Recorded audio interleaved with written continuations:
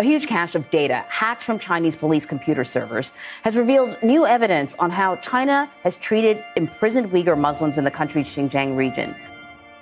These are the faces China never intended us to see from inside its system of mass incarceration in Xinjiang.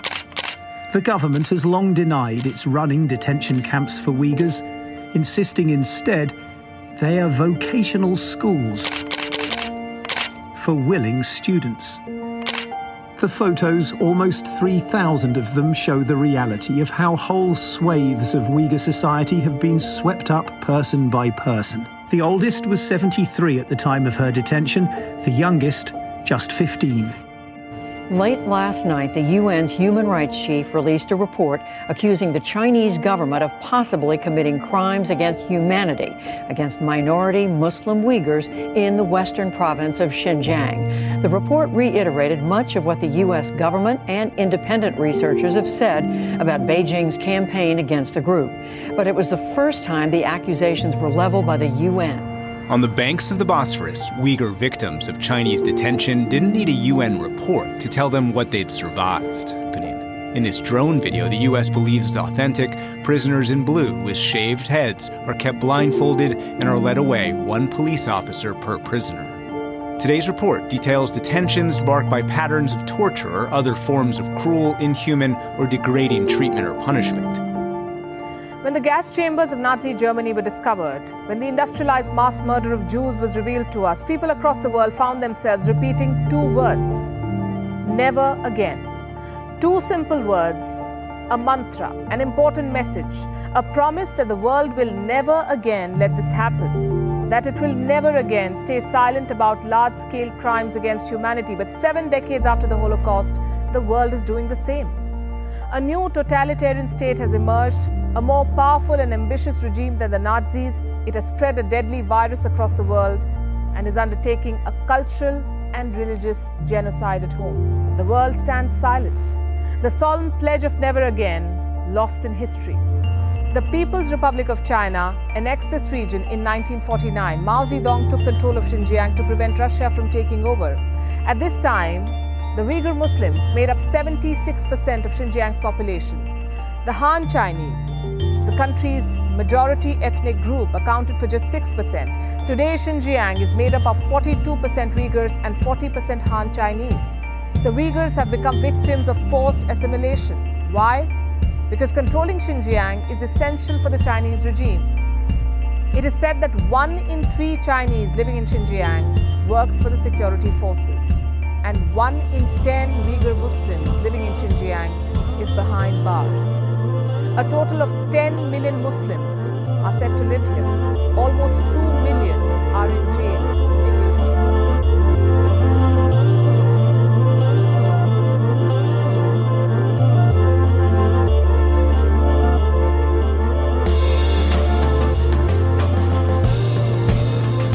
Welcome to the Global Recon Podcast. I'm your host, John Hendricks. I have a special guest with me for this podcast. His name is Salih Hudayar, and he is the Prime Minister in exile of East Turkestan, which is the homeland of the Uyghur Muslims who are currently facing a very difficult situation due to the actions of the Chinese government. Salih, how's it going? It's going well. Thank you for having me.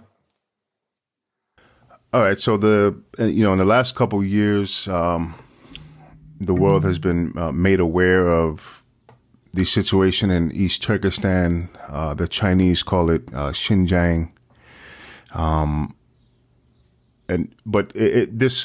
The issues there have been, going on for a long time. But it's just in the last couple of years, there's been some highlighting of the situation.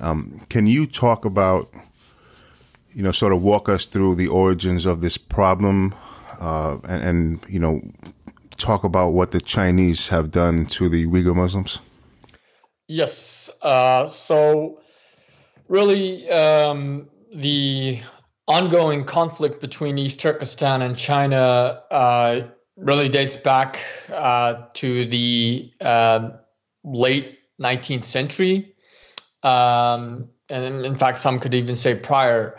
In 1876, as part of the Great Game, or what was known as the Great Game, the Great Power Competition in Central Asia between the Russian Empire and the British Empire, which was in India,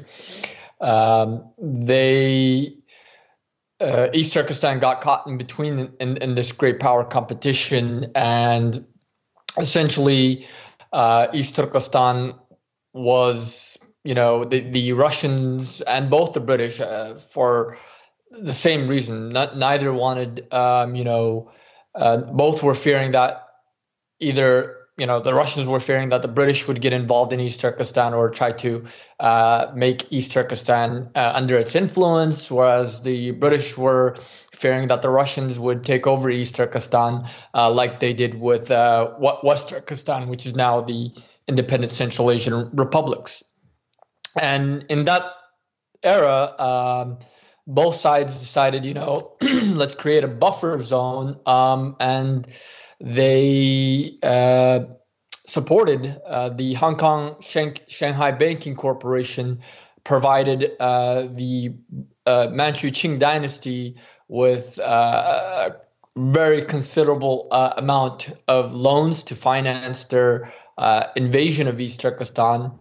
And the Russians supplied them with weapons and foods and other logistical stuff.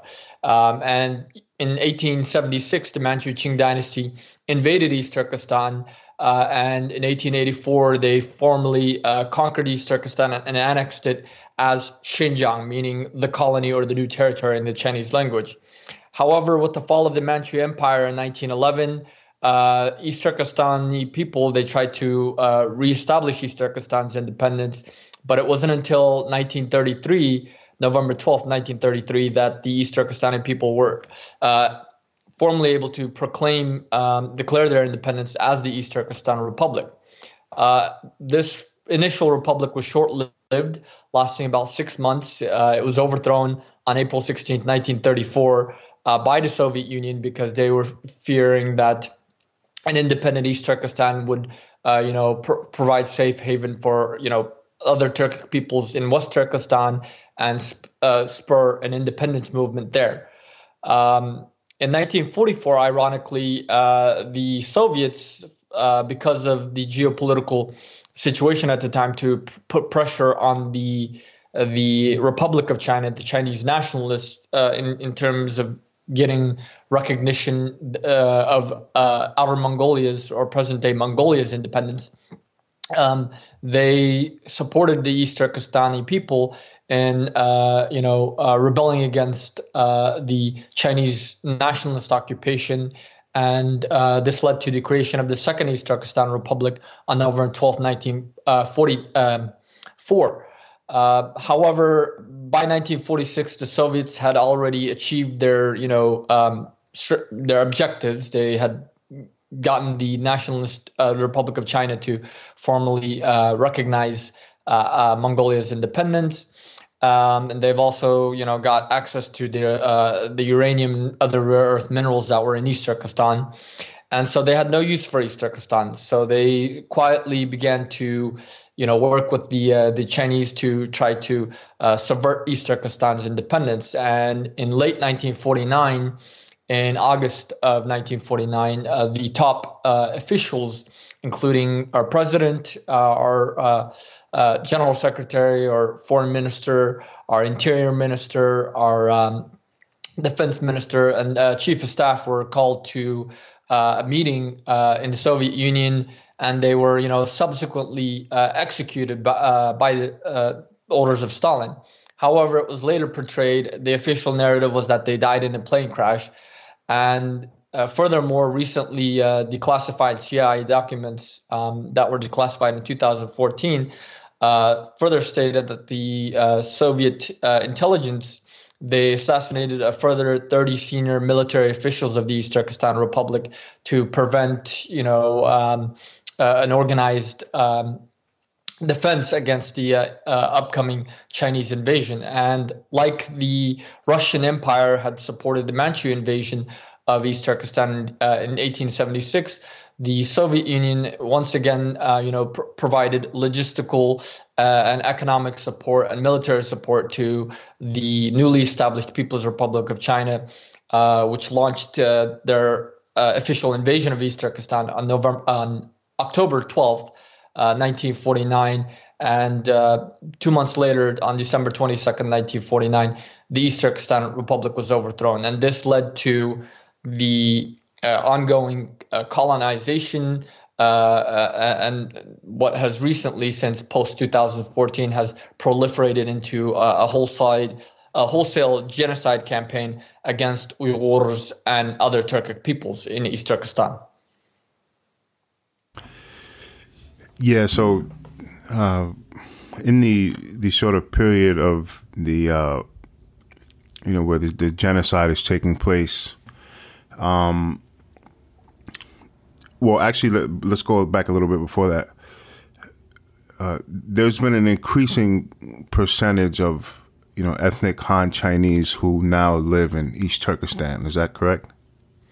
Yes, since the Chinese invaded East Turkestan in late 1949, they have heavily colonized East Turkestan to where after Mao took over East Turkestan in December of 1949, there was less than 4% Chinese in East Turkestan, and that was the majority of them were actually the 100,000 PLA troops that marched in, and an additional close to 100,000 KMT remnants that had merged with them and their families. However, within a few years, the Chinese began to promote a mass colonization program, and this was actually this is actually suggested by Stalin. The Wilson Institute recently declassified secret communications between Stalin and Mao, and Stalin suggested that Mao, colonize East Turkestan immediately, and bring up the Chinese population to at least 30% to prevent the British again, who still had considerable influence in South Asia, in India and Pakistan, from supporting East Turkestan in regaining its independence and causing problems for both the Soviet Union and the Chinese. I can't remember exactly the name of the guy. I think it was a Chinese general, and maybe it was in the early 2010s, where he basically it was some kind of conference, and he was talking about that the Americans could potentially utilize East Turkestan for like a sort of, I don't know if it was an invasion of China, or the point he was making was that the East Turkestan could be utilized by the West essentially to, subvert Chinese goals or whatever it may be. And I think that he was probably a sort of a Chinese nationalist kind of character. Is Yes. that something you hear, or? Yeah, you're referring to Dai Shu. He's he's a PLA general, Air Force general, and he was at the time he gave the speech, a lecture at China's National Defense University in I believe December or November of 2009, about the potential future conflict between China and the United States over the issue of Taiwan. And he stated that if the United States and China got into a conflict over Taiwan or over any other issue, into a hot conflict, he said the biggest weakness for China is East Turkestan, and he said that the United States could easily arm 500,000 Uyghurs overnight and cut off China's west to east pipelines and energy grids, effectively, hindering China's ability to win that war. So he suggested that that the Chinese leadership take a concrete approach to deal with this security threat in their perspective. And he said, on the appearance, we need to push it as an or as a counterterrorism campaign. But in reality, it's because this is a huge security risk for us in the event that we get into a future conflict. So essentially, that's what the Chinese government has been implementing is starting in 2014. Initially, they started arresting men between the ages of 15 and 45, men of military age. Then once the international community, there was no outcry from the international community. In fact, even unfortunately, even the U.S. government at the time, or some officials in the U.S. government in 2015 stated that, they supported China's so-called counterterrorism campaign. And this gave China a further green light to, roll out its mass internment and genocidal campaign, targeting essentially all parts of the population, from women to children to, men alike. Over 3 million, according to the U.S. Department of Defense, over 3 million Uyghurs, Kazakhs, and other Turkic peoples were sent into concentration camps, with millions more in so-called, counter extremism centers, essentially prisons. And you had, millions more being, used as slave labor. Hundreds of thousands of East Turkestani women have been sterilized. Over 880,000 Uyghur and other Turkic children have been forcibly separated from their families and taken to essentially, indoctrination camps for children, or mini concentration camps for children, where they are being instructed to, essentially denounce their own culture, their identity, their religion, to, hate their own people, and to grow up, as some of the videos that have been uploaded by Chinese instructors themselves, where they are being raised to, cultivated to become future soldiers of the People's Liberation Army. This is the sad reality that's happening in East Turkestan right now.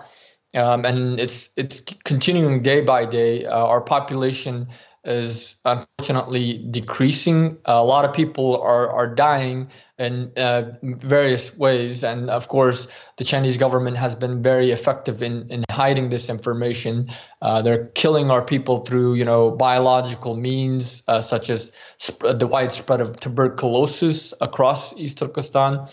East Turkestan has the highest TB rates in the world, and this is something that the World Health Organization and others are not, talking about. Yeah, I saw one of those videos that you mentioned. When I first started, I didn't understand what exactly I was watching, but it was a Chinese teacher, and it was a young Uyghur kid, a boy in a classroom, and the teacher was, saying these sort of nationalist lines like, there's one China, and the leader is Xi Jinping, and like these kind of things. And then at the end, on the video, it says this is a young Uyghur Muslim who's being indoctrinated into the the Chinese Communist Party ideology. And it's quite unfortunate. You mentioned the slave labor part. There were tons of Western companies that were, they have all kind of factories in China, clothing factories, and other sort of companies, and there was a ton of cotton being produced in that region, and there's been over the years campaigns to sort of decouple from China at large, but in particular companies that are getting products from East Turkestan. Yes, unfortunately, it's not just cotton products. I mean, speaking of cotton, over 90% of China's cotton production comes directly from East Turkestan. Right. post 2014, like even even the US and other countries are talking about green energy and solar power and all these different things. All of these things, like polysilicon, which is used to make solar panels, over 60% of the global supply production of polysilicon comes from East Turkestan. Prior to 2014, it was not even 8%. However, after 2014, from 2014 up to 2019, it proliferated to over 60%. Much of China's natural and mineral resources come from East Turkestan. The rare earth minerals, everything from beryllium to lithium to uranium, most of it comes from East Turkestan. East Turkestan's energy, whether it's the electricity that's being taken via produced via windmills or nuclear energy or all these different things, all of this is coming from East Turkestan, and it's powering over 100 large major Chinese cities. And that's why East Turkestan is fundamentally important in terms of Chinese strategy. And that's why, like, before they plan to invade Taiwan, they have to finish off the East Turkestan problem, and they've been very meticulous at this. And unfortunately, there's not being much done to stop this. And I think many Western strategists and policymakers are completely unaware about the strategic importance of East Turkestan to China's own, security,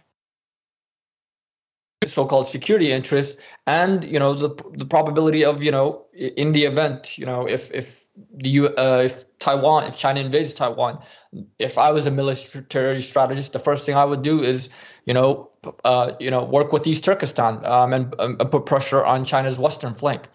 And China realizes this, and that's why they're engaging in this genocide. And there's literally maybe a decade left for East Turkestan to reverse the situation.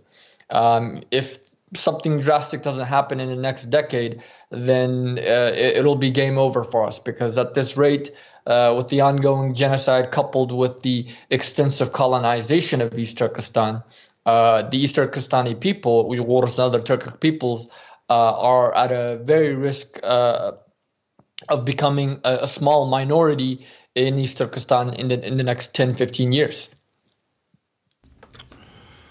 So East Turkestan is on China's western border?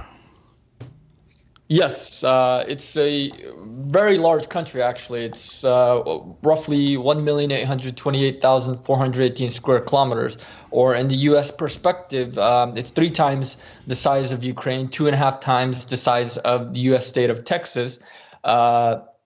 It borders 10 countries. It has a pretty massive GDP, which is larger than the rest of the Central Asian republics combined. And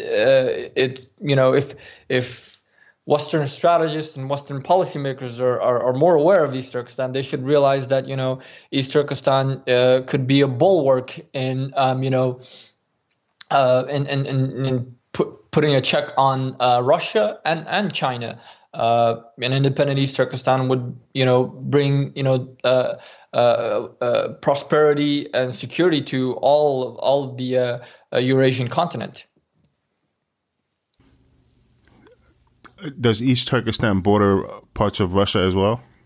Yeah, in the north we border Russia. In the west we border Kazakhstan, Kyrgyzstan, Tajikistan. In the southwest we border Afghanistan and Pakistan. In the south, India and Tibet. And in the east, we border China and Mongolia. Okay. Yeah, it's the U.S. relationship with China is becoming more adversarial, and especially post COVID. There's now a committee on China. And politicians are taking a look at sort of all facets of the relationship with China, There's a law in China where any company that's based in China, if the government requests the data of the company, they have to turn it over. So there's a serious threat for sort of spying and espionage, but done by civilian companies based out of China. We're seeing some contention now over TikTok and should it be banned. So the dynamic of the relationship is changing. I don't know if there's been more talk specifically about East Turkestan and about the Uyghurs. Hopefully, they are taking a look at that. Have you seen anything changing sort of post-COVID? I mean, on appearance, there is more tougher talk on China, but there's a lack of action. And time is something that is not in our favor. When I mean in our favor, I'm talking about both East Turkestan and the United States. The longer that we, fail to take, a proper action and work to address the existential threat that China poses to the international community as a whole, the stronger that China is going to get, and the more difficult it's going to be for us to actually, counter China if and when we do get into a direct conflict. And at this rate, if seeing how things are, I don't think China's not ready to engage in a direct conflict right now, because again they still have a lot of vulnerabilities like East Turkestan that they need to completely address, and there's like about a decade or so for them to complete their wholesale genocide and extensive colonization.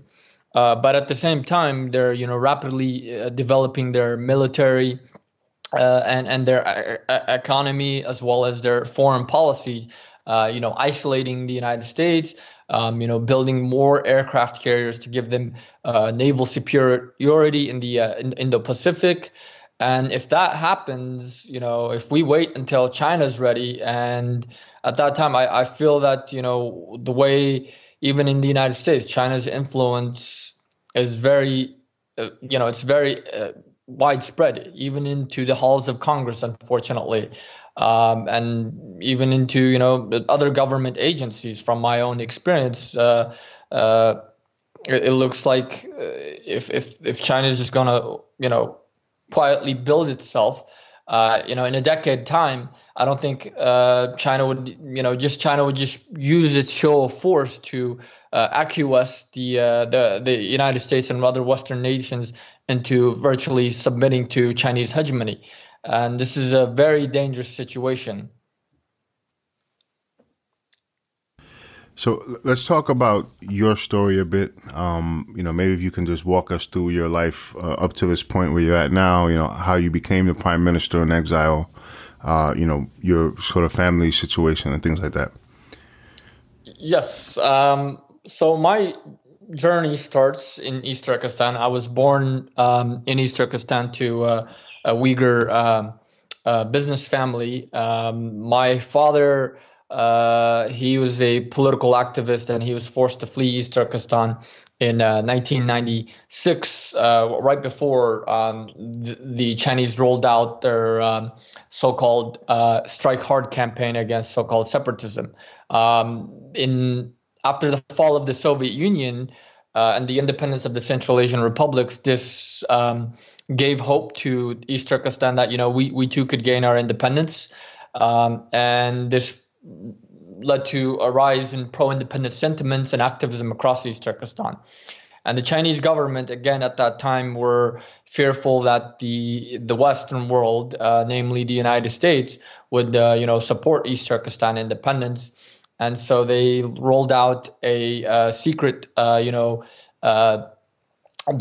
a 10-point series secret directive in March of 1996 called CCP Central Committee Document Number 7, in which they clearly instructed that they need to prevent, by all means necessary, the East Turkestan problem from becoming internationalized. And this means, boosting their military presence in East Turkestan, as well as infiltrating, dividing, and co-opting Uyghur communities and organizations across the world, and using China's influence, economic and political influence across the world to limit the so-called, separatist activities to the highest degree. This is the terminology that they use they use directly in that. And immediately after this, they launched the Strike Hard campaign in 1996.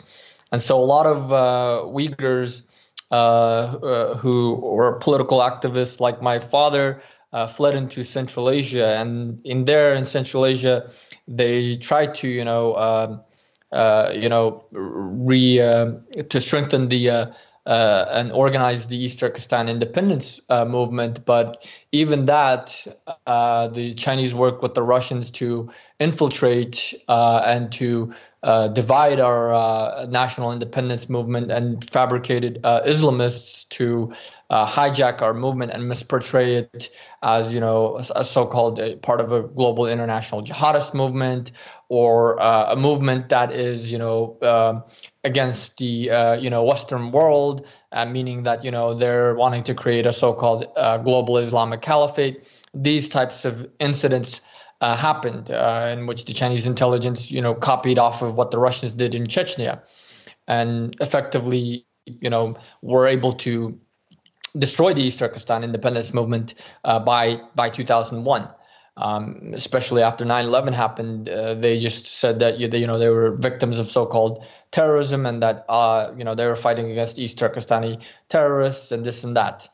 My father fled to the U.S. in 1998 from Central Asia, because at the time the Central Asian governments were working with China to clamp down on our independence movement. And my father came to the U.S. to try to, along with other Uyghurs, to try to seek, U.S. support for our cause. But unfortunately, it didn't really happen as we had hoped. And in 2000, June 4th, 2000, actually, I came to the United States along with my brothers and sisters and my mother as political refugees. And I grew up in Oklahoma. My childhood dream was to be a military officer, to be a general, quite precisely. And so I, did ROTC in college. I was also a part of the Oklahoma Army National Guard. Unfortunately, my military career ended due to kidney issues that I had. And so I ended up studying politics and, trying to do something to help my people. And in 2016, this is when there was, the election campaign going on, and all of the politicians at the time, the presidential candidates, they were all talking about, being more tough on China. And so I saw this as an opportunity for our people.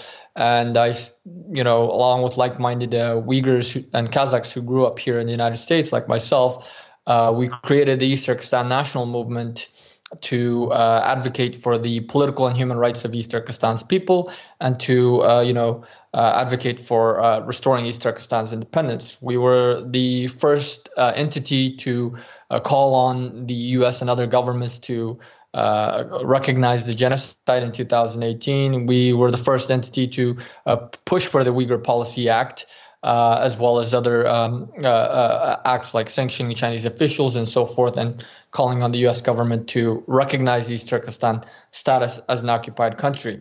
After the U.S. Congress accepted initially my proposal in putting forward the Uyghur Policy Act, this led to me becoming more, you could say, famous or well-known in terms of our diaspora community.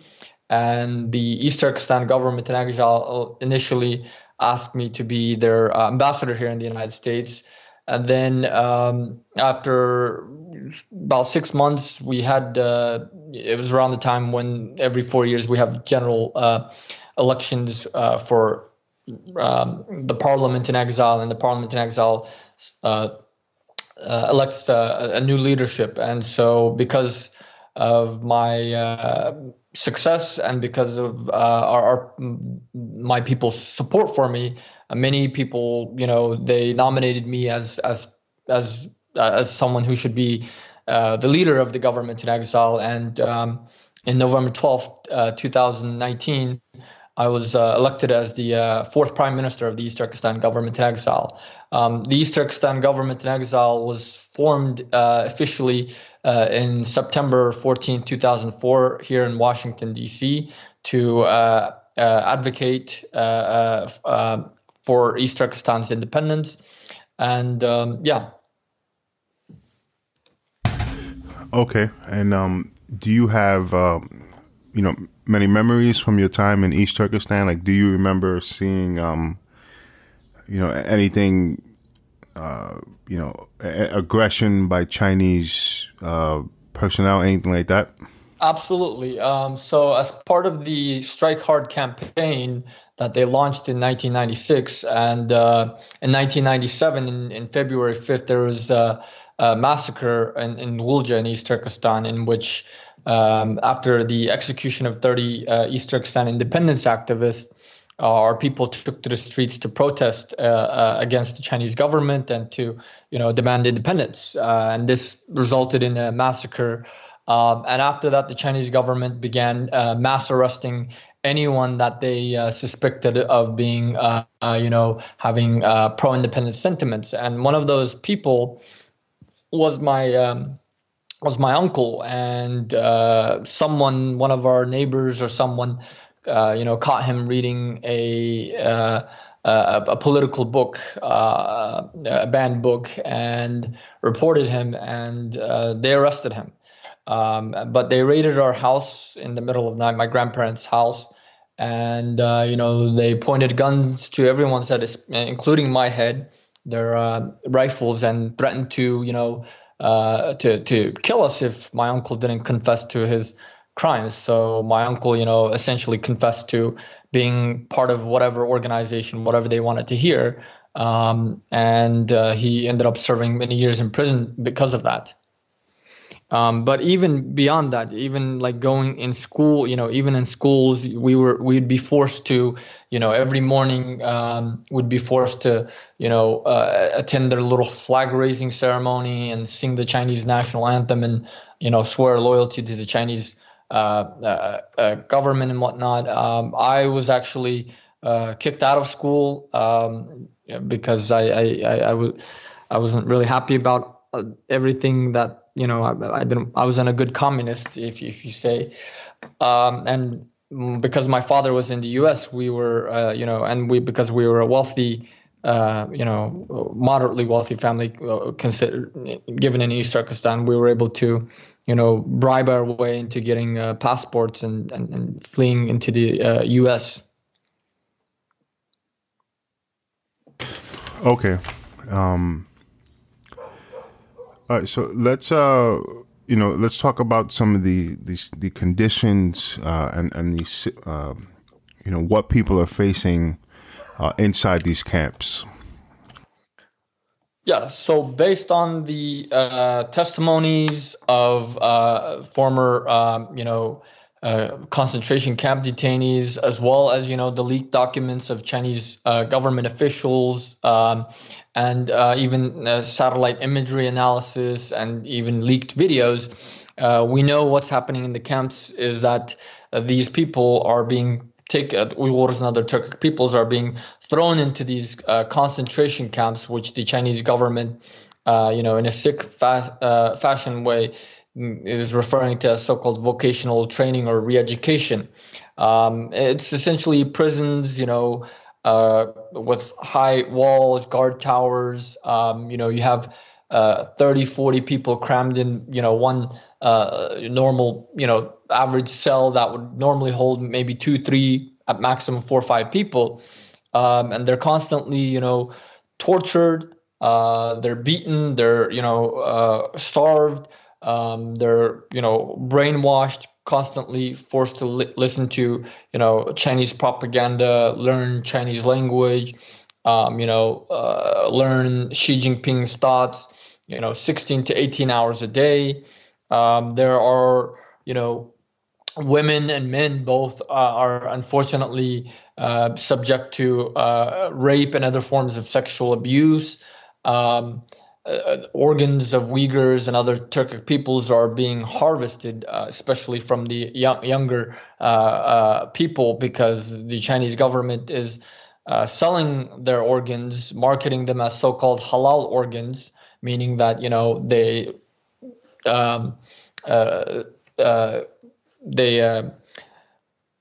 their dietary dietary restrictions are in line with the Islamic faith, meaning they don't eat pork, they don't drink alcohol, and so forth. And they're being sold as halal organs. Their organs are being harvested and sold as halal organs to wealthy Muslims, from the Middle East and other places across the world. Many people are dying in these camps, again, because of the forced medication and the rapid spread of tuberculosis, the deliberate spread of tuberculosis by the Chinese government, and the instances of death that do occur, they're just writing it off as, they died from TB. And in fact, many Uyghurs after the international community became more about the situation, the Chinese government is releasing them, knowing that they're going to die, releasing them, and then a couple of days later, after they released, they're dying. For example, our representative in Istanbul, her brother, we just learned from a source in Central Asia that her brother was released from the concentration camps, and about 4 days afterwards, he suddenly died, because this is the Chinese government is saying, oh, well, they didn't die on our watch, but this is how there's hundreds of instances that we can point to that are happening like this. And life outside the camps is just as brutal, in the sense that, the Chinese government is constantly surveilling Uyghurs to where they're using artificial intelligence.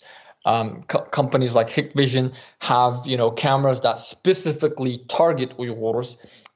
They have, so-called Chinese relatives or Chinese government officials living in the homes of Uyghurs, monitoring their day-to-day activities as so-called relatives.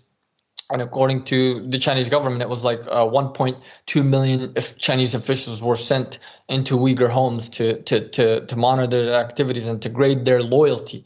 And those who scored less than a 9 or almost a perfect score would have to be, were deemed untrustworthy and had to be sent to so-called re-education in the concentration camps. In many instances, you see, Chinese men in the homes of Uyghur women whose husbands, whose sons have been taken, into these camps or sentenced to, decades in prison for so-called separatism or, extremism or whatever excuse that the Chinese government comes up with. And they're even sleeping in the same bed. These are pictures being promoted by the Chinese state media itself, and they're showing a Chinese group of Chinese men sleeping under the same covers as a Uyghur woman and smiling. You bet those Uyghur women are being raped by the Chinese government. It's officials. On top of that, the Chinese government is coercing young Uyghur women to marry Chinese men. And saying that if you don't marry a Chinese man, then, we're going to take your relatives to the concentration camps. If you marry a Chinese man, then you will have proven, loyalty to the Chinese state and we won't harm your family, this type of things. Essentially, this is state-sponsored rape of Uyghur and other Turkic women, and they're trying to essentially breed out our future existence. And so all of these atrocities, constitute as genocide and crimes against humanity, and it's been recognized as such by the U.S. government, by the parliaments of over a dozen Western nations, and even the United Nations has acknowledged that what's happening is crimes against humanity. Yet nothing is being done. No meaningful action is being done to meaningfully address this and to stop it. Experts say that China is hoarding a massive amount of food. They will soon have over 2/3 of the globe's corn reserves and over half of its rice and over half of its wheat. But when asked about it, China lies. One China expert says that they, of course, will never admit to something like that. Well, what does China know that we don't? When it comes to global food shortages, China is the canary in the coal mine. You see, China is the world's #1 importer of food. They rely on the rest of the world to keep their people fed. So they can't afford to mess up, or there will be riots, civil panic, or even worse, over 1 billion people won't have food to eat. What does this mean for Americans like you and me? 2 words: food shortages. That's why it's a smart idea to stock up on a kit of the best-selling 4 Patriots survival food. Create your own stockpile of the best-selling 4 Patriots survival food kits. It's handpicked in the USA. The kits are compact and they stack easily. They have different delicious breakfasts, lunches, and dinners, and their 5-star reviews on the website rave about the flavor and taste. Right now, you can get 10% off your first purchase of 4 Patriots survival food by typing in the code RECON at checkout. Just go to 4patriots.com and use RECON to get 10% off your first purchase of 4 Patriots survival food. That's 4patriots.com. Use the code RECON. Yeah, I mean, that's just, there's no words. I mean, it's just absolutely disgusting. And it's crazy that, it's happening now and it's just sort of allowed to happen. One thing I'd like to touch on is, what's the response or the lack of response from Muslim majority nations around the world? Well, most of the Muslim majority nations, to date, I think the only Muslim country to even, condemn China for its ongoing genocide and atrocities against Uyghurs and other Turkic peoples was Somalia. Other than that, other Muslim countries, even Turkey, have been largely silent. In fact, many of them are in extensive cooperation, have extensive intelligence and security cooperation with the Chinese government. Many of the Uyghurs that were residing in Muslim countries like in the Middle East, like Egypt, Saudi Arabia, the UAE, Iran, even Turkey, and the Central Asian republics, our own brother nations like Kazakhstan, Kyrgyzstan, Tajikistan, and so forth, they forcibly, deported Uyghurs and sent them back, handed them over to the Chinese, knowing that, they're going to be sent to prisons or to concentration camps or even executed. In cases like Pakistan, they hand them over and immediately the Chinese just executes them as soon as they cross the border as so-called terrorists. And these are like women and children as well. The silence of the Muslim world is just, extremely shameless, beyond shameless. And as I just gave you numerous examples, they are complicit in the genocide of Uyghurs and other Turkic peoples, more so than most others. So you mentioned earlier when you were talking about your family's history. You mentioned that there were the Chinese intelligence services were taking action to make it seem like, the Uyghurs are some sort of terrorist, separatist, movement. Can you talk about that a little bit? Yes. So this goes back to, in the document number 7 in 1996. Immediately after they rolled out the document number 7 and the Strike Hard campaign, This was because pro-independence sentiments in East Turkestan had, gotten was very prominent. And in Central Asia, like Kazakhstan and Kyrgyzstan, we had pro-independence organizations and activism, and even the media, Western and international media at that time, there were constantly articles saying Uyghurs, nationalists are fighting for independence, this and that. Uyghurs want to, their independence from China. This used to be a nation that was an independent nation. They're calling on the international community to support them. And fearing that the international community would actually support East Turkestan.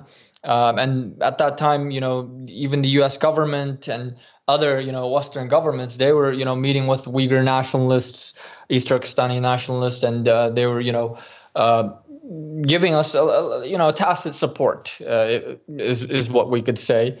And this alarmed China. So they, in the heat of the Strike Hard campaign, where they're supposed to arrest separatists or anyone who has pro-independent sentiments or anyone who's so-called religious extremists, they started releasing a lot of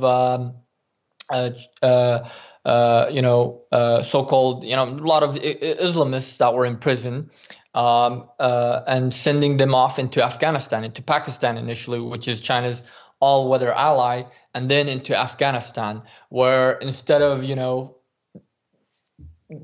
fighting, instead of saying that we're going to fight against China, these Islamists, they're like, oh, our number one enemy is the United States and the Western infidels. And our goal is to, quote, liberate the international, the world and spread Islam from, all across the world and plant the Islamic flag on the White House. And they also assassinated a lot of our leaders, like the nationalist Uyghur, secular nationalist leaders in Central Asia. And by propagating, by using its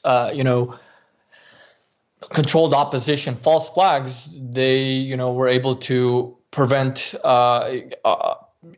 meaningful support from coming to East Turkestan, because many Western countries, when they saw that, they're like, oh my God, these are a bunch of terrorists. They're with Al Qaeda. They're with these, they're what are they doing in Afghanistan? Why are they why, instead of focusing on China, why are they declaring that they want to liberate the world and plant the Islamic flag at the White House?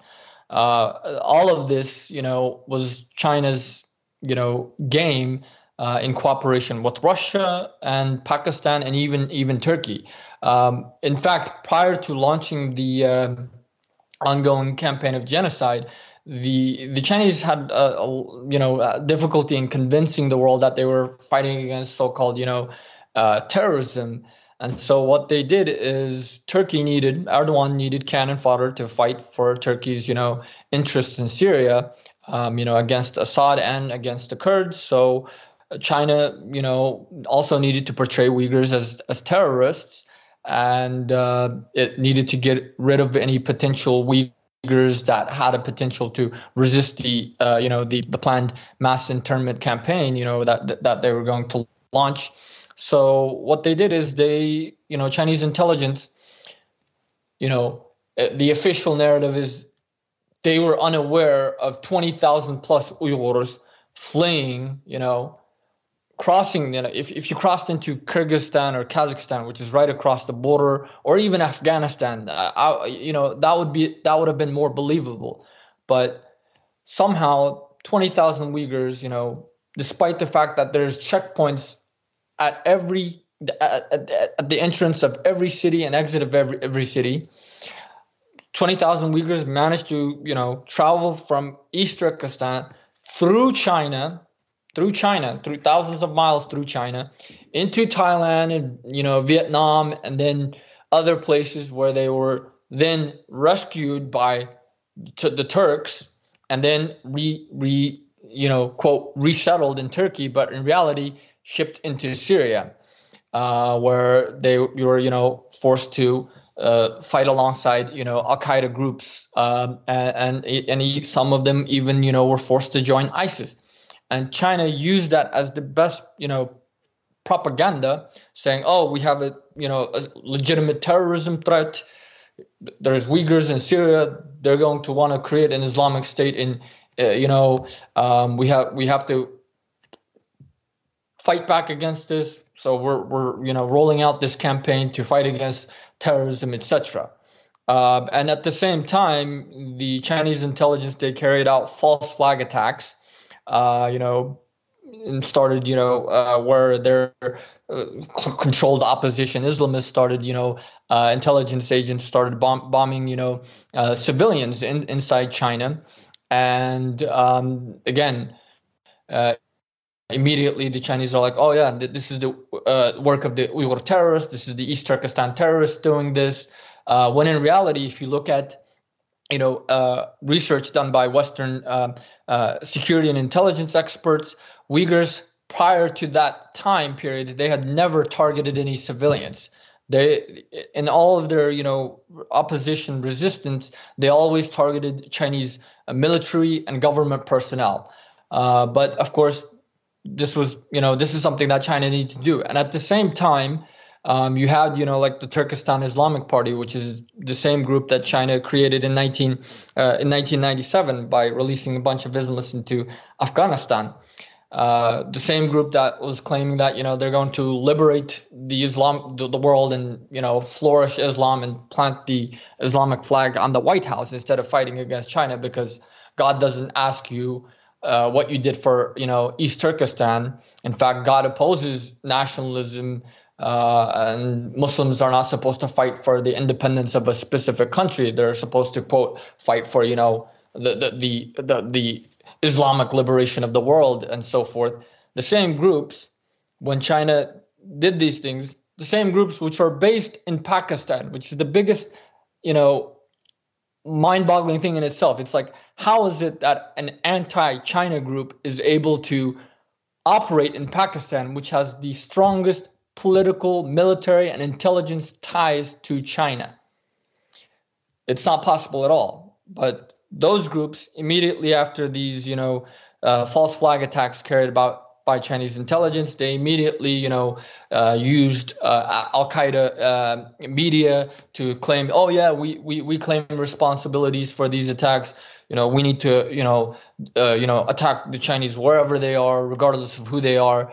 And this effectively, served as propaganda for the Chinese government to portray Uyghurs as terrorists. And unfortunately, it wasn't until, post 2017 that when the United States and other countries began to really, focus on this issue, that they realized that this was not the case, and that, many of these so-called, Uyghurs are actually, most likely, Chinese intelligence operatives, or those who have been brainwashed or co-opted by Chinese intelligence operatives.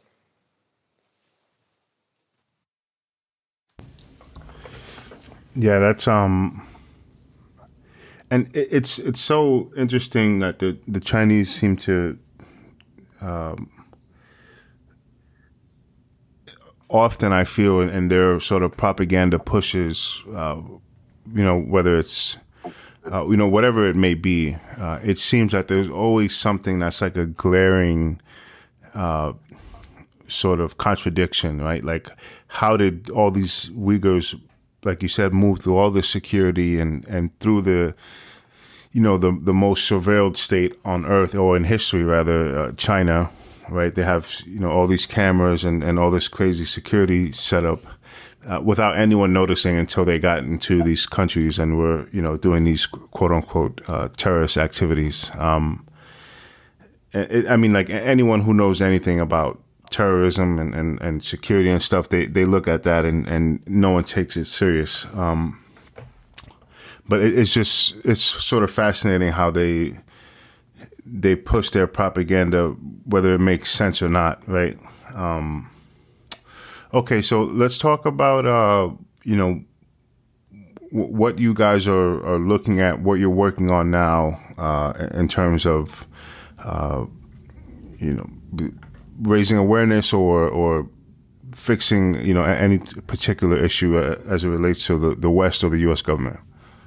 Yes. So one of the couple of the issues that we're working on right now is, we had, got the genocide recognition part, but governments are not upholding their commitments to never again, upholding their commitments to, the UN Genocide Convention to prevent and punish the crime of genocide. We, have a case against the Chinese leaders at the International Criminal Court. You see, the Western nations, including the United States, supporting Ukraine's case against Russia, against Russian leaders, including Putin. Yet, they're completely silent on our case at the International Criminal Court, even though we initiated this case back in July of 2020. Before the U.S. even recognized the genocide, before Russia invaded Ukraine, and before the Ukrainians even brought their case before the ICC. So there's like this double standard is one. Secondly, we're trying to get the U.S.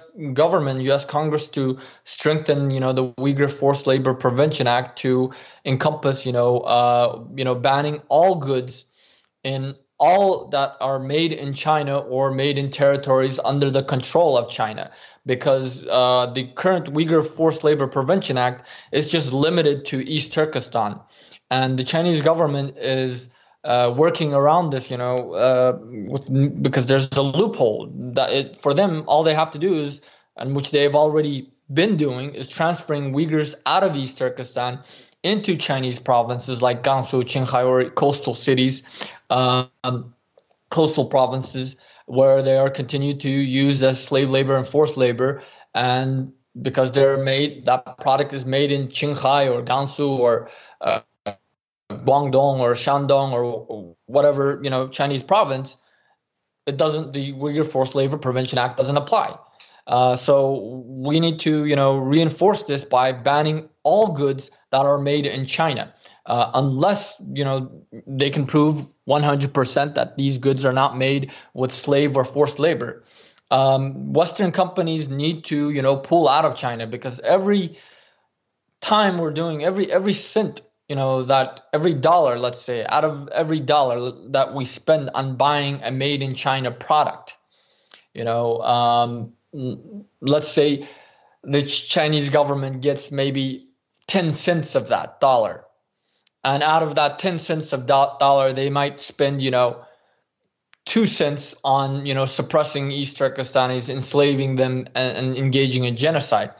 Effectively, by buying made in, China products, we're not only strengthening the Chinese government and facilitating their genocide, we're also strengthening the Chinese military, building the Chinese military up through our consuming power, to where they are going to use that military in the coming, possibly in the next decade, if not sooner, against the United States itself and the rest of the international community. So we need to completely decouple from China. Even as American consumers, we need to, boycott all goods made in China for our own, future.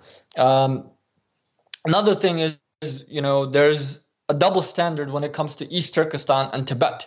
For example, everyone knows about Tibet. The U.S. government officially recognizes Tibet as an occupied country. The U.S. Congress recognizes Tibet as an occupied country. The U.S. government and Congress, they officially recognize and, engage with the Tibetan government in exile. They are calling for the resolution of the Sino-Tibetan conflict. Yet there's the same thing is not being done for East Turkestan. No American refers to Tibet by the Chinese imposed colonial term Xizang. Yet our government, our media, we use the Chinese colonial term Xinjiang when referring to East Turkestan. This needs to stop. The U.S. government the U.S. Congress needs to, introduce legislation recognizing East Turkestan as an occupied country, just like Tibet, calling on the U.S. government to, engage with the East Turkestan government in exile and to support the East Turkestan government in exile. All of these things need to be done. These are the bare minimum that needs to be done. They need to, start, educating and, empowering Uyghurs here in the United States and other parts of the world. And at the very least, they need to, prepare as a fundamental of military strategy. The best deterrence is being prepared. We don't want to go to war, but the best way to deter war is being prepared for war. And that's how you can effectively deter a conflict from breaking out. And in that regards, the United States needs to, support East Turkestan. The Tibetans, they have a 10,000-man Tibetan army in India.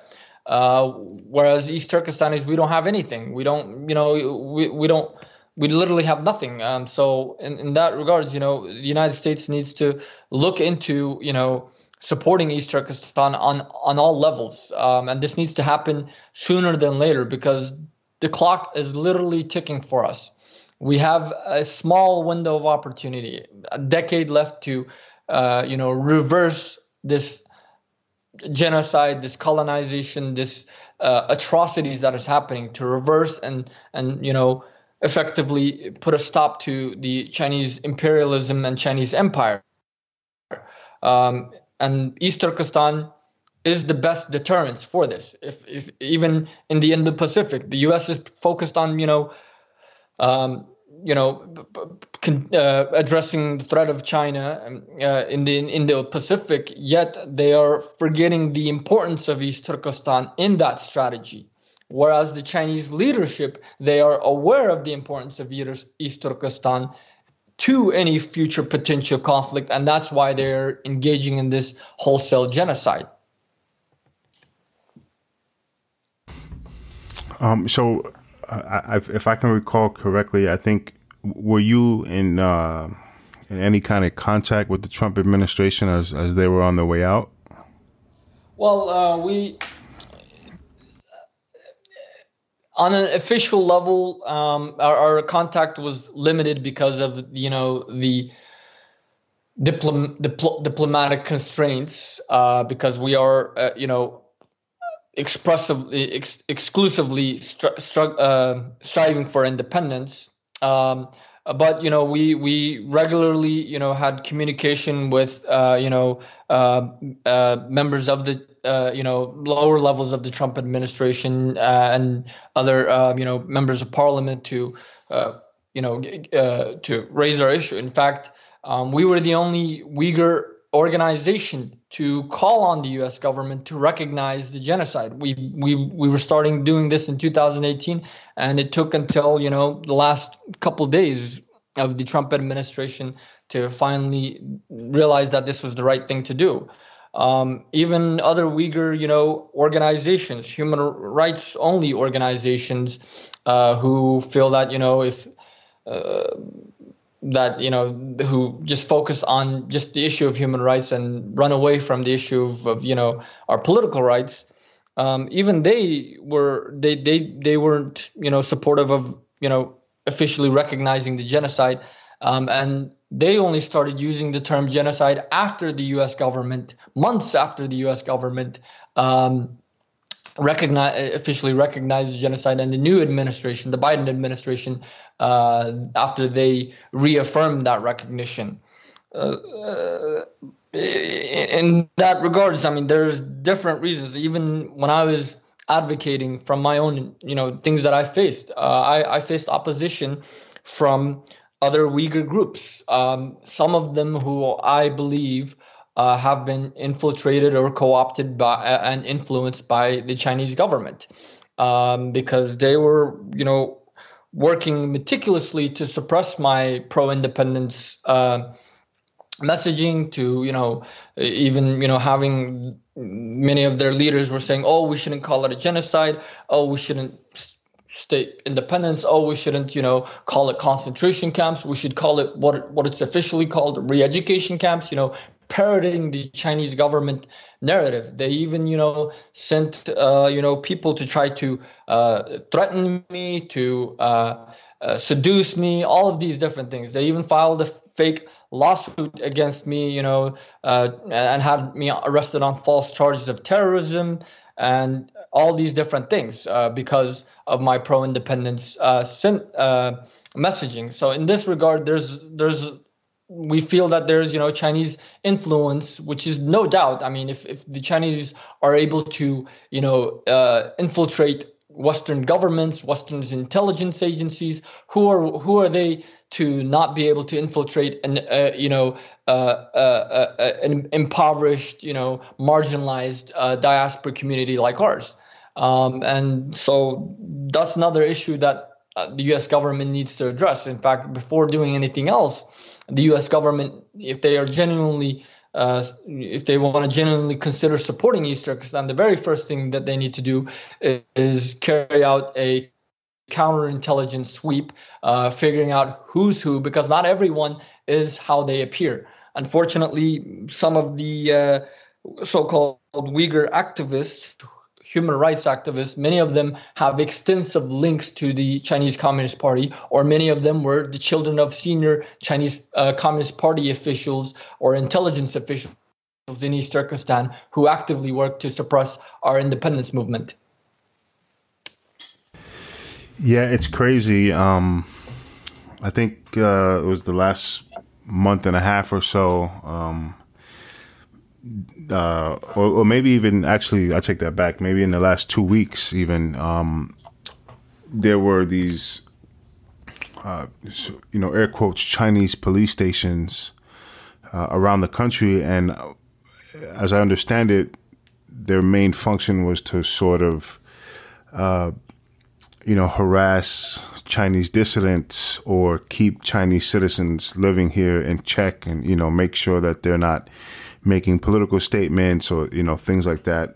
So that kind of activity from the Chinese government is well known and documented. The FBI, I think, opened a case last year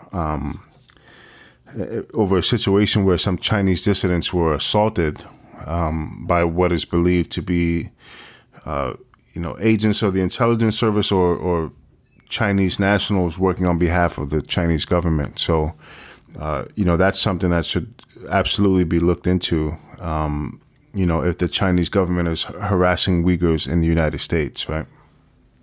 Yes, I mean they're doing it in a very meticulous way. Often, you hear about reports, of Uyghurs being forced to spy on one another, Uyghurs, being coerced to, report back on one another and, prevent other Uyghurs from engaging in political activities. And I faced this, firsthand. I've experienced this firsthand, numerous times, not once, but numerous times, to where, this threat is very real. And in fact, if the U.S. counterintelligence officials, all they need to do is go look at document number 7 from 1996. It clearly lays out in Directive 8. They say we need to infiltrate, co-opt, and influence, diaspora communities and groups, win over the most of them, and then, crush the separatists and ensure that, using all means necessary, prevent the, East Turkestan problem from becoming international. You don't see other, most Uyghurs don't even, most of these human rights appearance, some of these human rights appearance Uyghurs don't even use the term East Turkestan. They go out of their way to, appease the Chinese government, and even in their reports, they'll use new terms like the Uyghur region or China's Xinjiang, or exclusively writing, we won't use the term East Turkestan because it's political. Whereas the term East Turkestan, there's 3 meanings to it. One, there's the historical context of the term East Turkestan. There's the geographical context of the term East Turkestan, and there's the political context of the term East Turkestan. Yet the Chinese term Xinjiang in itself is exclusively political. There's no geographical meaning to it. There's no, historical meaning to it. It's exclusively political. And you have, many people are like, oh, we're against colonialism, we're against, imperialism, yet they're willing to, use the Chinese political colonial term, Xinjiang, and reject, the historical, geographical term East Turkestan and the political term East Turkestan when referring to the homeland of Uyghurs and the Turkic peoples. Yeah, that's crazy to think about. And, that's not initially, you and me spoke a couple of years ago now at this point for the first time. But initially, I didn't realize that there was a difference of ideology and purpose of some of the different Uyghur groups until you had brought it up to me. But to think that, a Uyghur group advocating for the rights of the Uyghur people would use the term that the Chinese have for the region, which is Xinjiang, is kind of crazy and telling all in itself. Like, I'm not completely dialed in. Like, I understand the situation. I know what's happening. I've talked to you a couple times. And from my perspective, I wouldn't use that term, especially if I'm talking to you, right, or to a Uyghur. But to think that actual Uyghurs use that term is just kind of crazy to me. Well, I mean, if you go prior to 2001, even Western media, even the U.S. Congress, if you look at congressional records, they use the term occupied East Turkestan. Even historical U.S. government maps use the term East Turkestan. It's only after China was able to implement its CCP direct document number 7 and portray our independence movement as a so-called Islamic movement or whatever other thing that China fabricated. This led to many Uyghurs being fearful of even using the term East Turkestan, where at the same time they also it's not quite feasible. It is a reality. They embedded their agents and assets within our diaspora community and tried to keep our people under check, preventing them from engaging in any type of political activity. In fact, up until we founded Etnom in 2017, our diaspora community was dead silent. It was nobody knew about us because we weren't speaking up. Why should the West, why should any country care about us if we ourselves are not going to care about our own future? And that's because again, they were able to meticulously instill fear, controlling many of our people through fear, because all of us have relatives back home. Another way is to, using, classical intelligence, tactics, buying off people, or seducing them or compromising them, blackmailing them, whatever have you. And this is how they were able to, largely control our diaspora community. And so when we came out as Etnom, all of a sudden, I expected China was going to, push back. I expected we were going to, not like the Chinese government or, actual Chinese looking, agents or assets of the Chinese government would try to attack us or, try to disrupt us. And sadly, more so than them, it was, other Uyghurs who we thought were working for our people's interests because, they're like, oh, we're fighting for the rights of Uyghurs. Yet, they're like, oh, we shouldn't say East Turkestan. We shouldn't call it concentration camps. Oh, this is stupid. Like they tried to say we were anti-American. This is the bullcrap propaganda that our own certain Uyghur groups promoted, was that they tried to call us anti-American because we were holding daily demonstrations in front of the U.S. Capitol in June 2018, advocating for a Uyghur Policy Act. We weren't out there saying, saying anything anti-American. We were saying, America, we need your help. We're facing a genocide here. Do for us what you did for the Tibetans. Recognize the genocide, sanction Chinese officials, introduce a Uyghur Policy Act, recognize East Turkestan. How is any of that anti-American? Right. I mean, protesting and some of those activities is actually very American. Yeah, so I mean that's just crazy stuff, and it just goes to show, with any situation where there are organizations that are dealing with a crisis or a some kind of negative scenario, not all organizations are created equal, right? It's something that I've learned over the years. I mean, this is completely different, but I have friends who are ex-U.S. military or ex-intelligence, American intelligence, and they now work in like countering human trafficking, right? And there were some organizations that are very popular in the anti-human trafficking space. They get a ton of funding from donors and whatnot.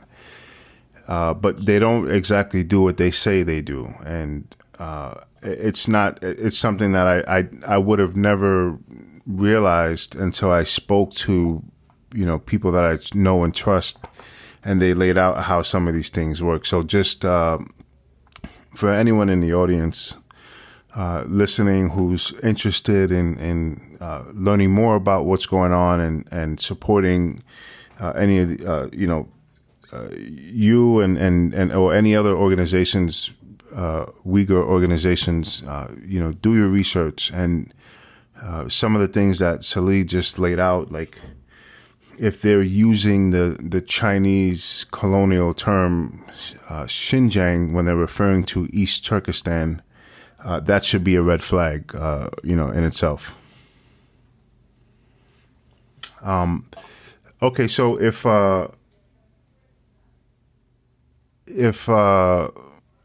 anyone in the audience is interested in following you or, just keeping up with what you got going on, what's the best way they can do that? They can follow us on Twitter at my name, Salih Hudayar, or at ETExile.gov or ET Awakening. And our Twitter accounts have all of our, website information and other contact information.